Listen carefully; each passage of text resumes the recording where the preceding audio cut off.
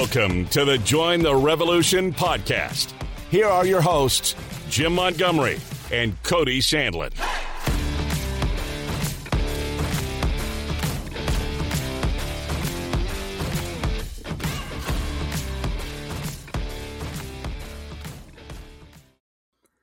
Welcome back, everybody, to the 5th episode of the Join the Revolution podcast. I'm your host, Jim Montgomery. Excited to be back with you today. My partner in crime is here with me again, Cody Sandlin. Welcome back to the show, buddy. Hey, thanks for having me. It's always exciting and fun when we get to do these podcasts, and I hope that we're getting out to some folks and people are enjoying them for sure. Yeah, man. We went to a PDC Bit forum here in Houston a couple of weeks ago. And somebody came up and shook my hand and said, are you the guy that does the podcast? And I said, that's me. So it was kind of cool that, some people are actually listening and tuning in and enjoying the feedback that we're providing, Yeah, absolutely. No, that's actually really exciting that you're kind of like a celebrity now, right? Yeah, a celebrity with 100 listeners, man. I'll take it. I'll take it. The voice of revolution, right? That's right. Everybody starts small, right? And so for sure. But today's title of the show is sales tricks, you betcha, right? So we're going to kind of go over some of the most common sales tricks that are used on drilling engineers in our industry. I'm pretty excited to talk about it, Yeah, no doubt. I guess we're kind of like exposing secrets of the bit business or something like that, So I'm hoping that maybe it's interesting and we could pique some interest for sure. Yeah, you sure kind of hope something dead doesn't show up on your doorstep, Right. But before we get into it, man, have you been keeping up with the NBA playoffs at all? Oh, absolutely. I'm a huge basketball nut. And I'll tell you, this year's been really wild. From the teams that came in with the play-ins, and several of those lower seeds are actually tied series up or they're winning series, So it's just totally been unpredictable and complete chaos this year in the NBA. I think it's been super exciting as a fan. Yeah, no, it's been good. I'm usually, especially when my team's not in, I know you're a big Celtics fan. I'm a Rockets fan, and the Rockets are terrible. They've got a long way to go to get back. So I'm usually slow to get in playoff mode, once it starts. But I flipped on, the Phoenix game last night, and the Clippers were running away with it in one half. And I'm kind of dozing off, and I look up at the end of the third quarter, and Phoenix has got a 20-point lead. And then it's a one-possession ball game coming down with a minute left. I was like, good Lord. I mean, the Celtics, you mentioned I was a Celtic fan, so I watched those guys religiously. They're up 13 points in a closeout game with like 3 minutes left, and I think they did a comparison this morning, and it was like 0 and 183 or something like that was the outcome, when you have that scenario. And of course, that the Celtics found a way to blow it there late. But I think it's just because you got a lot of really good players, a lot of talented teams, and it makes it exciting. You can't nothing's a lock anymore, Yeah, right. Trae Young put on your Superman cape, right? I mean, he carried the Hawks the whole game. I mean, it was pretty wild to watch. Right, and on paper, you would think that being down a starter, you would think, and Boston being at home, you would think they'd be able to close that one out pretty easily. But it was kind of like the NFL season this year. It's super unpredictable, and I think it's great. Brings a lot of excitement for the fans, and keeps people interested for sure.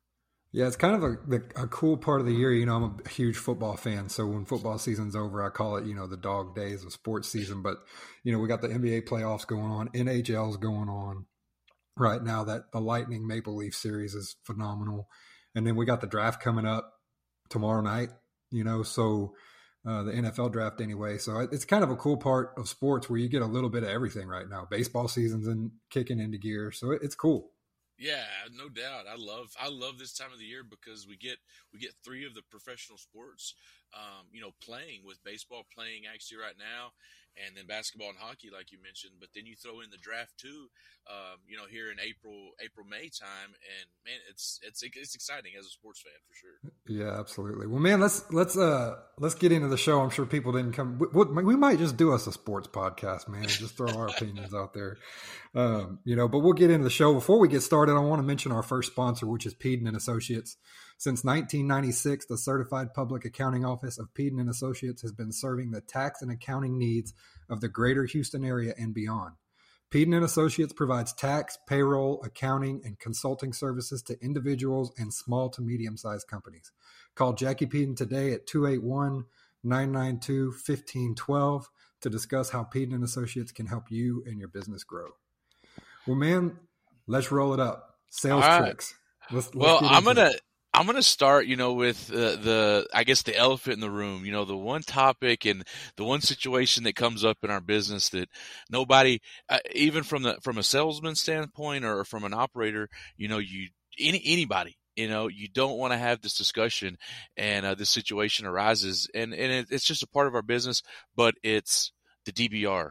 In the bit business, the damage beyond repair bit, that you got to go in and have those conversations. And, there's several ways that, as salesmen, we can kind of recoup some of that cost.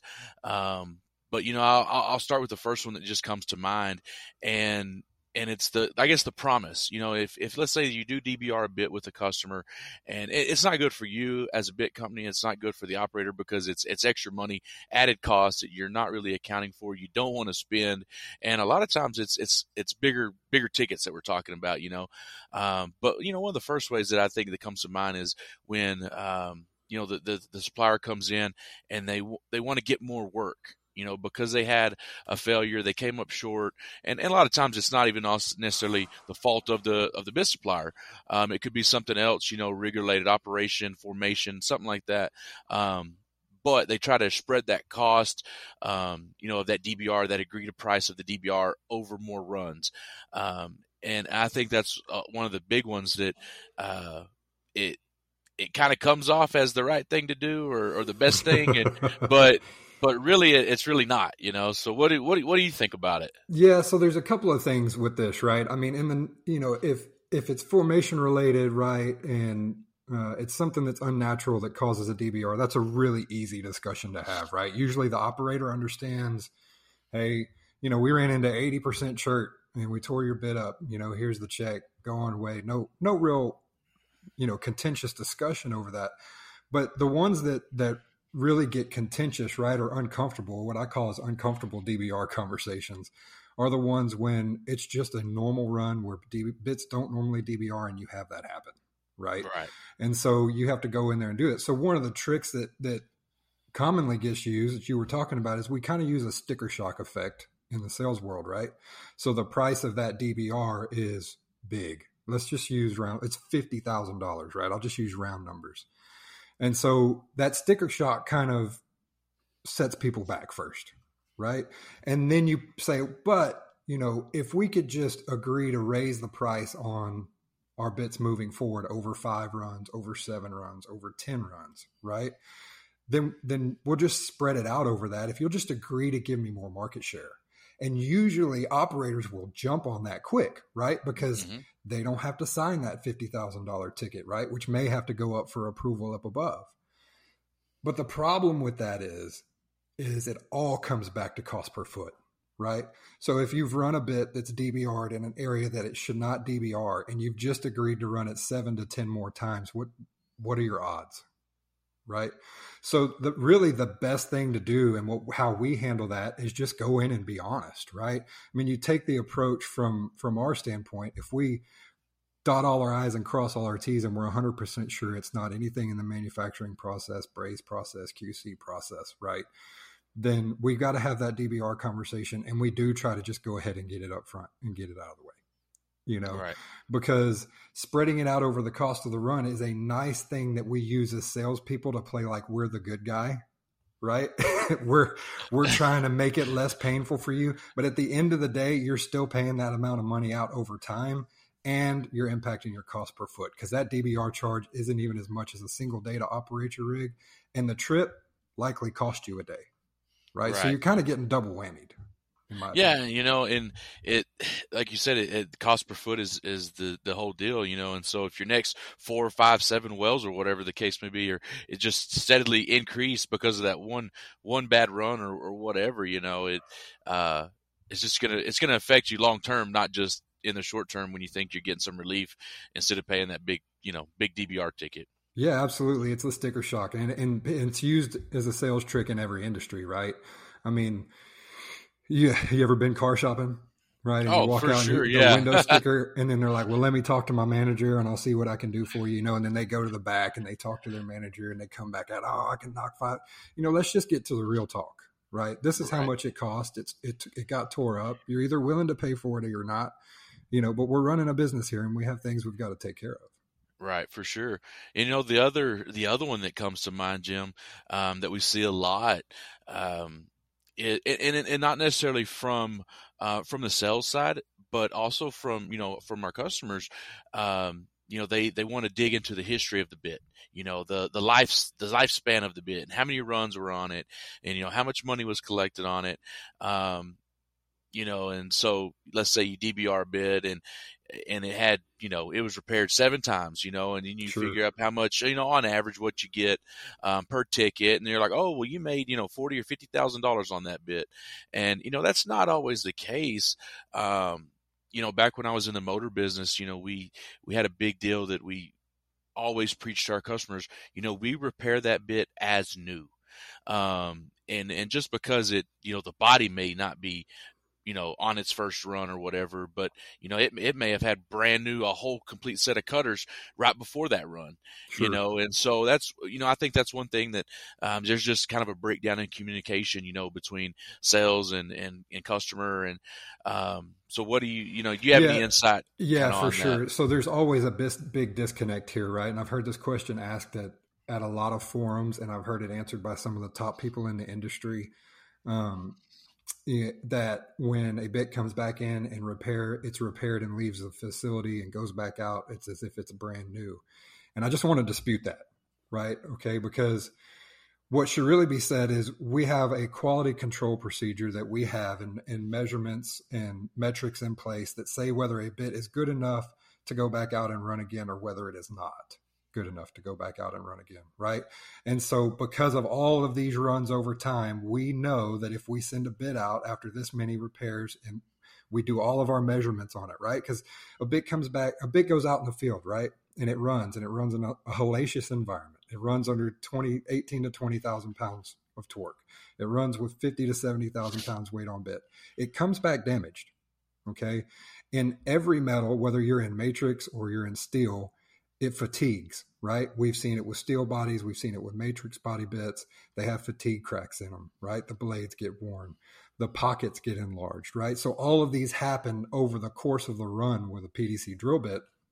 And so no, on the 5th or 6th run, it is not like the bit is brand new, right? It just passes that criteria that we can send it back out and run it again. And what I really want to be clear on when it comes to DBRs and the number of previous runs on the bit is that for bit companies, it's purely a business calculation, right?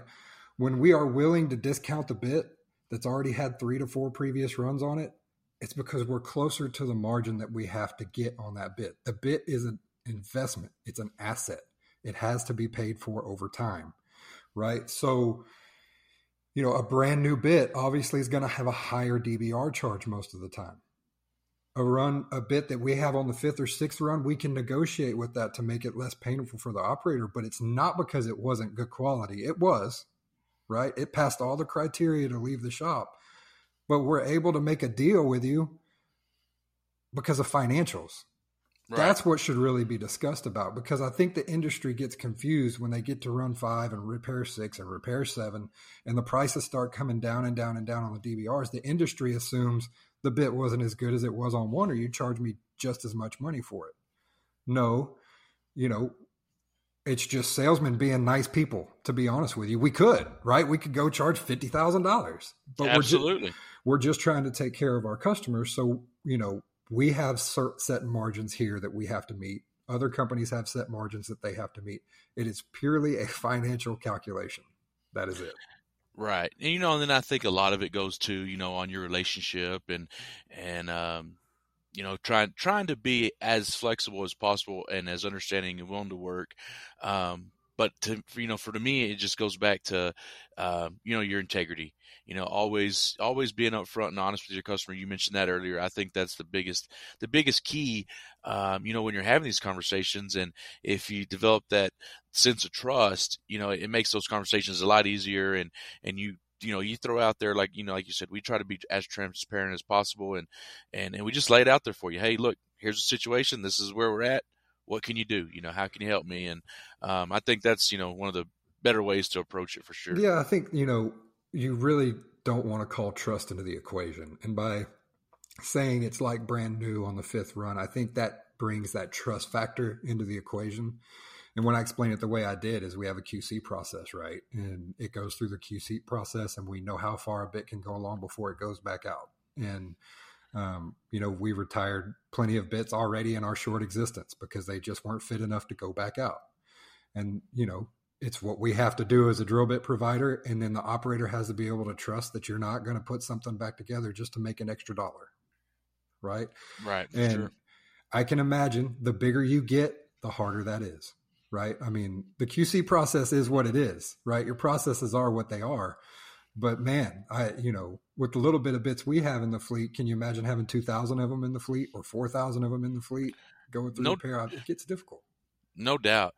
The other thing while you're kind of explaining in right there, for smaller folks like ourselves, one thing that I wanted to bring up is, the lost revenue for that bit that we're going to accrue during the time it takes to make another one. I think that's something for sure that gets overlooked by everybody. And like I said, for us, we're smaller. That could take 3 or 4 weeks for us to get that one bit replaced, and you're out that money while you're waiting. And so it's kind of like a double-edged sword there. And I think that's one thing that never really gets looked at or thought about, Sure. Yeah. I mean, that's a really good point because we all have a flow of things the way they go through the manufacturing shop, right? So to replace it quickly, it's got to jump in front of something else. Or if it falls in the natural flow, it falls way back in the timeline. So, as I said, the bit is an asset, right? For us, it's the most important thing we can have as sales reps is bits on the ground to go deliver. That I think that comes in right behind bits in the hole, Absolutely. is having the next one to take out there. It's a big deal for us as a drill bit company. I talk about it all the time, the importance of a drill bit, yet, in my opinion, and I'm biased, right? Because your directional people are gonna argue against it, and I'm sure other people are gonna argue against it, but you can't make 1 foot without a drill bit. Yet it's the thing in the hole that's the most constantly price pressured, right? The price pressure, sure. drive the price down. Cody, 10 years ago, we're in 2023 now. I can't even say 10 years ago. It's like 15 years ago, right? PDC bits were coming on. The deep leach cutter was out. I mean, we were getting a through the table charge, a footage charge, and a big DBR charge if they got tore up. Now we're at flat rentals and we got to haggle on DBR charges. Yeah, absolutely. It's the pricing points and I guess the industry commodity, making it a commodity, the bit business is kind of hurt that. For sure. I say we're all silly. We should have all dug our heels in the ground and said no. Right. But there's always that first person that wants to go to the floor to grab market share, right? So they've got a lot of inventory and they go to the floor and discount it and go grabbing market share. And then everybody else has to play the game. So, in a lot of ways, our industry's really kind of sabotaged itself. Because as I said, you're not, unless you could put a shovel on the end of the string, without a PDC bit or a tricone bit, you're not making whole. Right. So. Well, let's, we kind of talked on DBRs and kind of explained those. Let's bring up another one that's a kind of a hot topic button, especially, in our conversations, but, the model number and assembly number and that carousel of what you think you're getting, what actually ends up showing up on location. I think there's as an industry, we've done a lot to kind of simplify and just say, hey, I need a 616. Well, I mean, shoot, for the big vendors, they have 1,000 of 616s. For us, you're just starting out. We only have a handful, and we can really kind of keep a good control of that. But why don't you talk a little bit about like nomenclature, the difference between that and model numbers and serial numbers, and why those are important, and what it does, how it translate to our day-to-day business. Absolutely. This is one that's so critical, man. I'm glad you asked it, because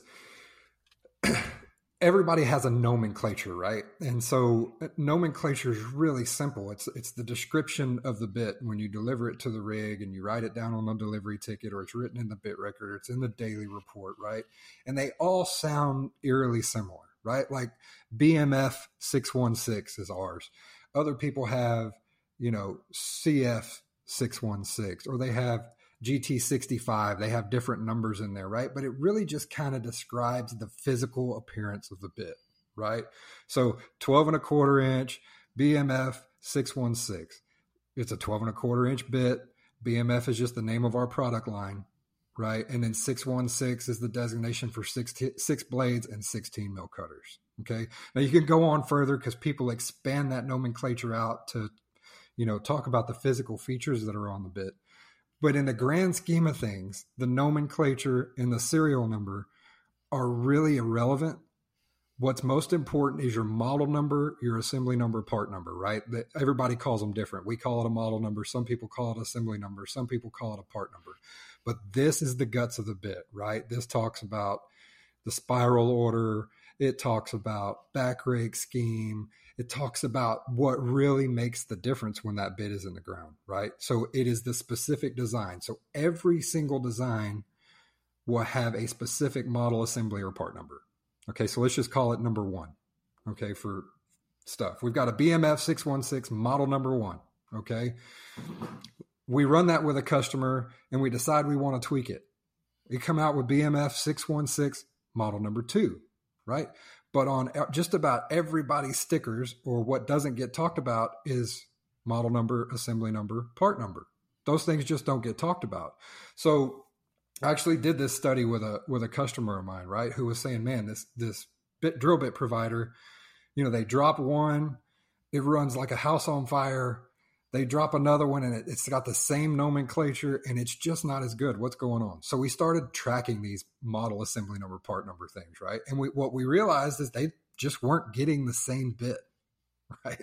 And that happens, especially when there's large companies, or a disconnect between the office and the field, or maybe you just have inventory constraints, period.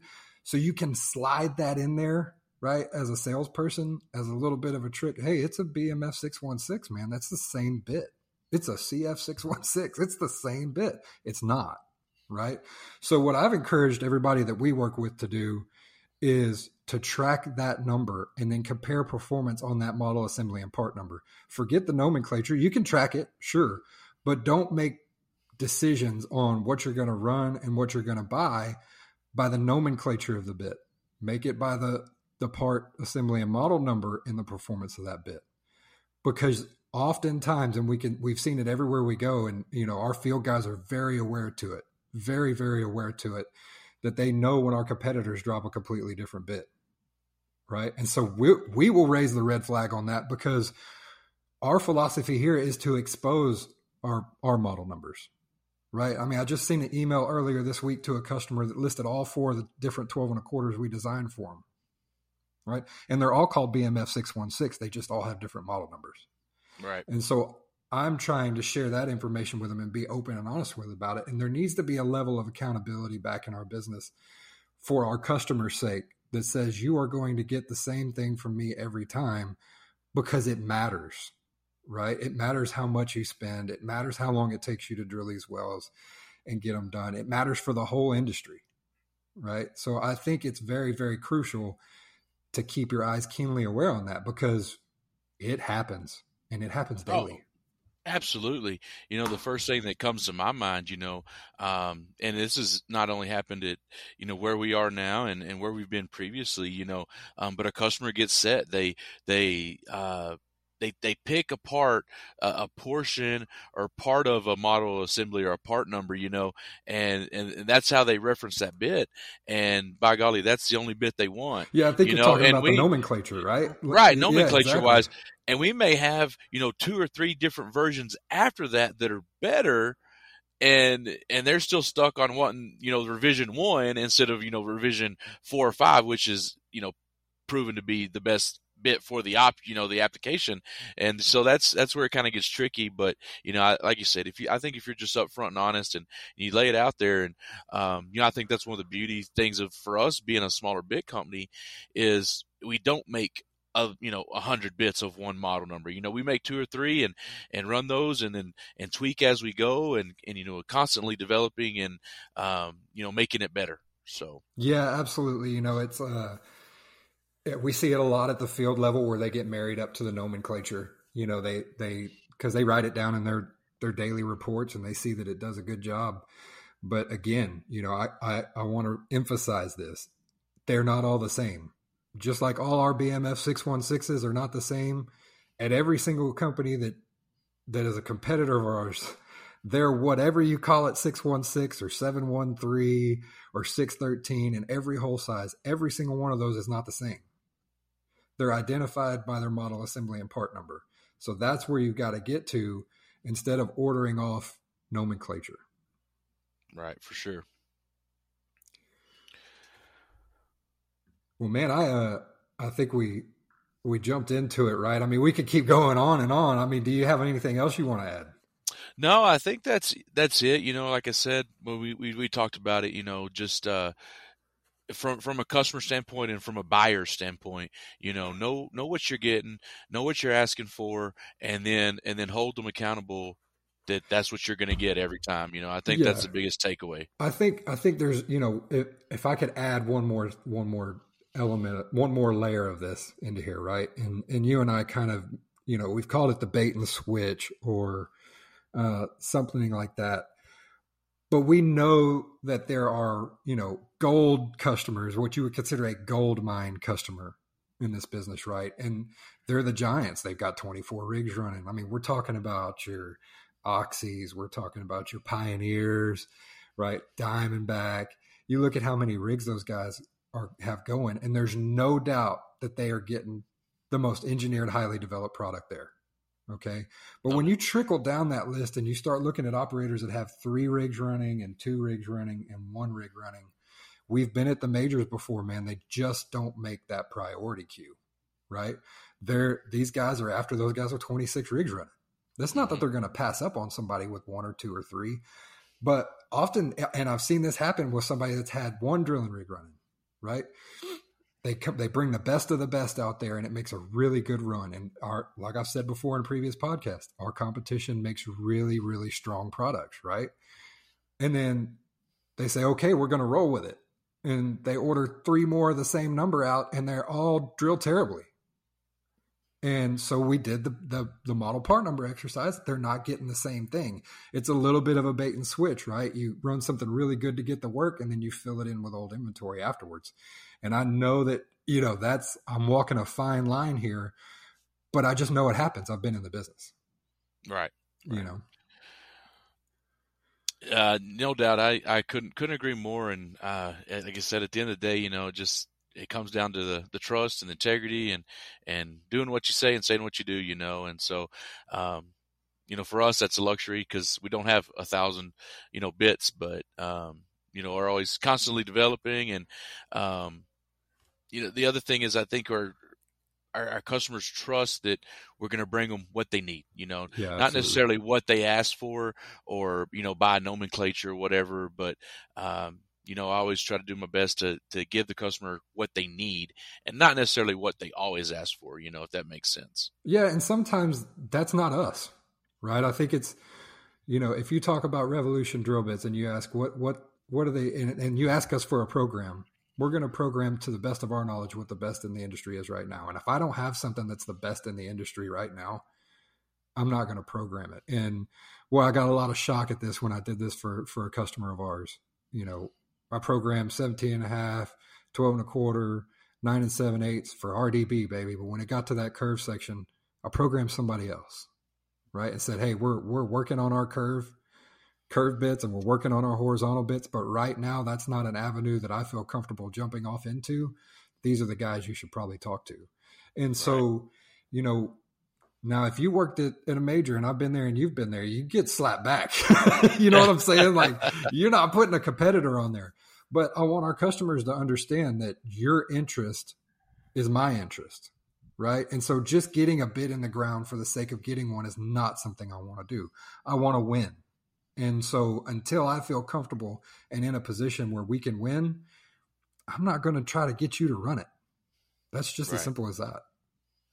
Well, you know, and the other thing too, just here before we wrap up, you know, we try to watch every run we can, you know, when our customers, you know, give us that live access, you know, but not only do we watch our runs, but, you know, we watch the competitor runs and we, you know, evaluate those for them and say, hey, look, you know, what you're running before from, you know, vendor A, it was better than what you're currently running, you know, and so I think that's another thing that kind of sets us apart that, you know, I think our customers appreciate.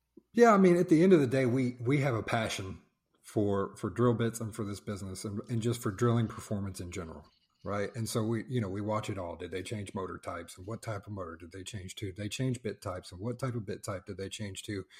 And that information, you know, it's not like we can learn a whole lot. You know, I don't have the competitor's bit design in front of me. You know, so when you say you're running model A616, it doesn't really make any difference to me. I can only see the performance at the end of that. So, you know, but I'm still, whether I'm in the hole or not, going to provide feedback based on that. And, you know, I think our customers find that valuable, you know, because I was just talking with one last week and they're running a competitor of ours, but they haven't seen a salesman of theirs in 2 months. So that'll tell you how good our competition can be, the majors can be, right? They don't even call on them but once every 2 months. And they're still getting runs, you know? So, you know, I go ahead and handle the performance for them because at the end of the day, when we do have a product that takes over and wins, it's going to be all us, right? Because we're going to be faithful to that customer repeatedly. And we're not going to, you know, dip out and say, hey, well, you're not that important because you've only got a couple of rigs running. For sure. No, it's all good stuff, and like you said, we could probably sit here and go on for days, you know, about it. But I guess we probably need to wrap it up a little bit. And before we go, I'd like to thank our other sponsor, and that's Sandlin State Farm in Midland, Texas. For over 100 years, State Farm has helped people manage the risk of everyday life, helped rebuild neighborhoods, invested in our communities, and supported education and safety initiatives across the country. It's what being a good neighbor is all about. Laura and her team have over 70 combined years of experience in the insurance industry, offering a variety of insurance coverages from car, home, small business, life, and health to investments and banking opportunities. Stop by today for a free quote and see how State Farm can bundle your policies and save you money. Like a good neighbor, State Farm is there. I'm going to give you a B+ on that one, man. I'm going to give you a B+ on that one. We're going to have to practice on that one. Laura's not going to be too happy with you on that one. I'm just giving you a hard time, man. She may have to shorten up her message, right? Exactly. She didn't have to make it so windy. That's a lot of reading. Yeah, that's a lot. I'm just a bit peddler, man. That's it. That much.